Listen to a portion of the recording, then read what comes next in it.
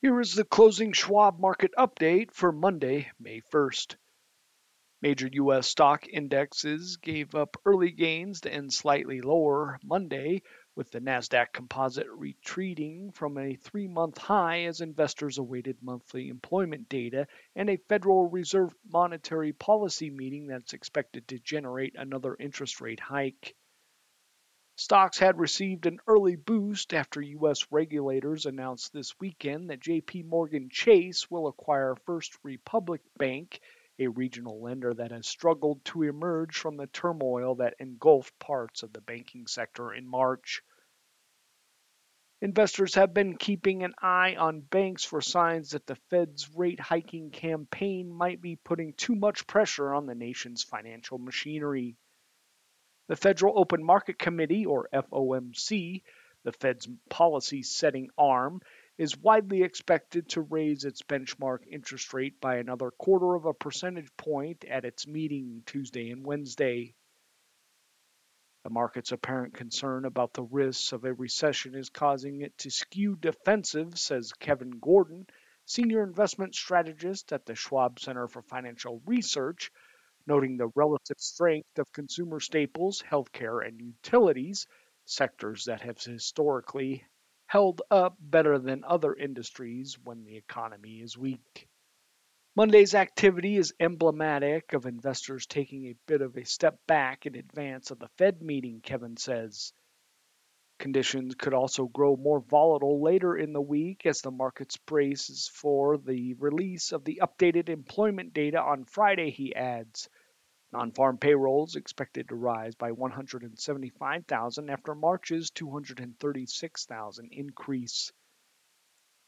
The S&P 500 index was down 1.61 points at 4,167.87.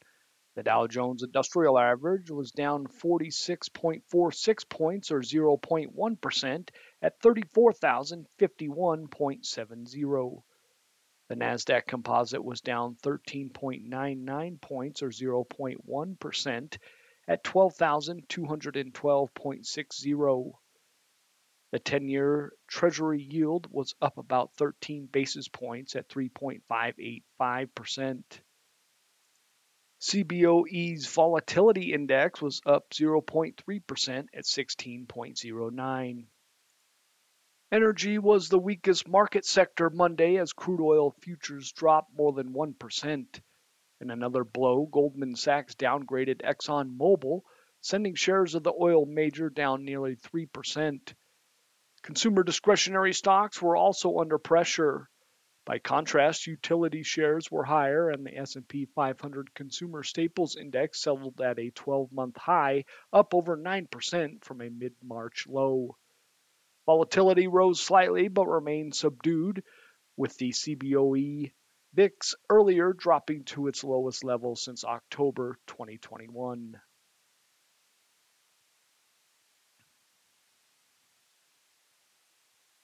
This week will be another busy one for earnings, with more than 2,600 U.S. companies expecting to report quarterly results.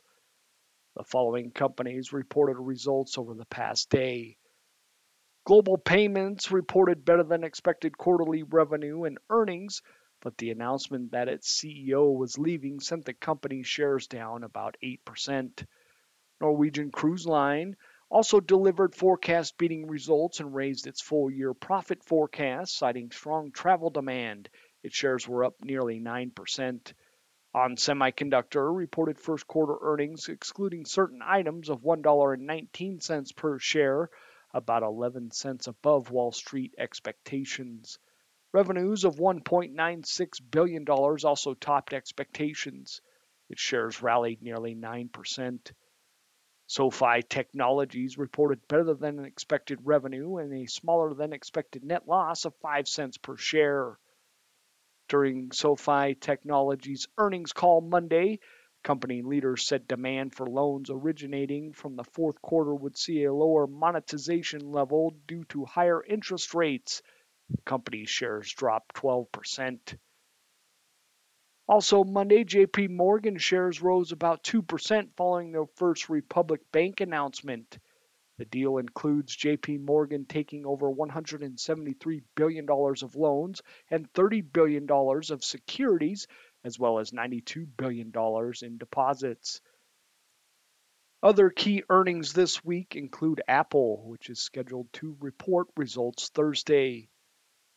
The current earnings season, now about half over, has largely produced stronger than expected results.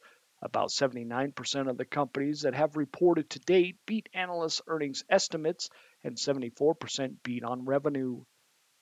However, there are signs of weakness below the surface, Kevin says, adding that investors would be wise to not focus too much on the beat rate.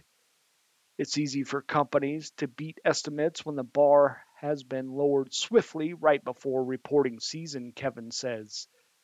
It is indeed positive that the blended growth rate for the S&P 500 earnings has improved since the start of the year, but the earnings recession remains intact. Profit margins are still under pressure, and forward estimates likely don't yet reflect the full stress from a potential pullback in credit conditions.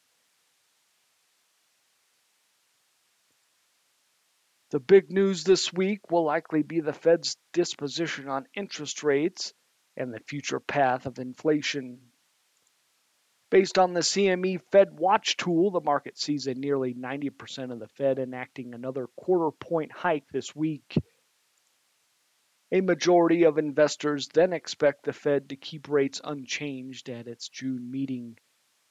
The Federal Reserve is expected to raise rates by 25 basis points on Wednesday and may signal that it would pause once it has gotten the Fed funds rate above 5% and switch to the hold part of its hike and hold strategy, the Schwab Center for Financial Research says in a report Monday. However, with inflation readings still coming in on the upper end of expectations, there is a risk that the Fed retains some of the language about inflation and growth running too strong. The phrase to look for from the Fed is some additional policy firming. That would signal that the Fed is leaning toward more rate hikes and would likely be negative for the bond market.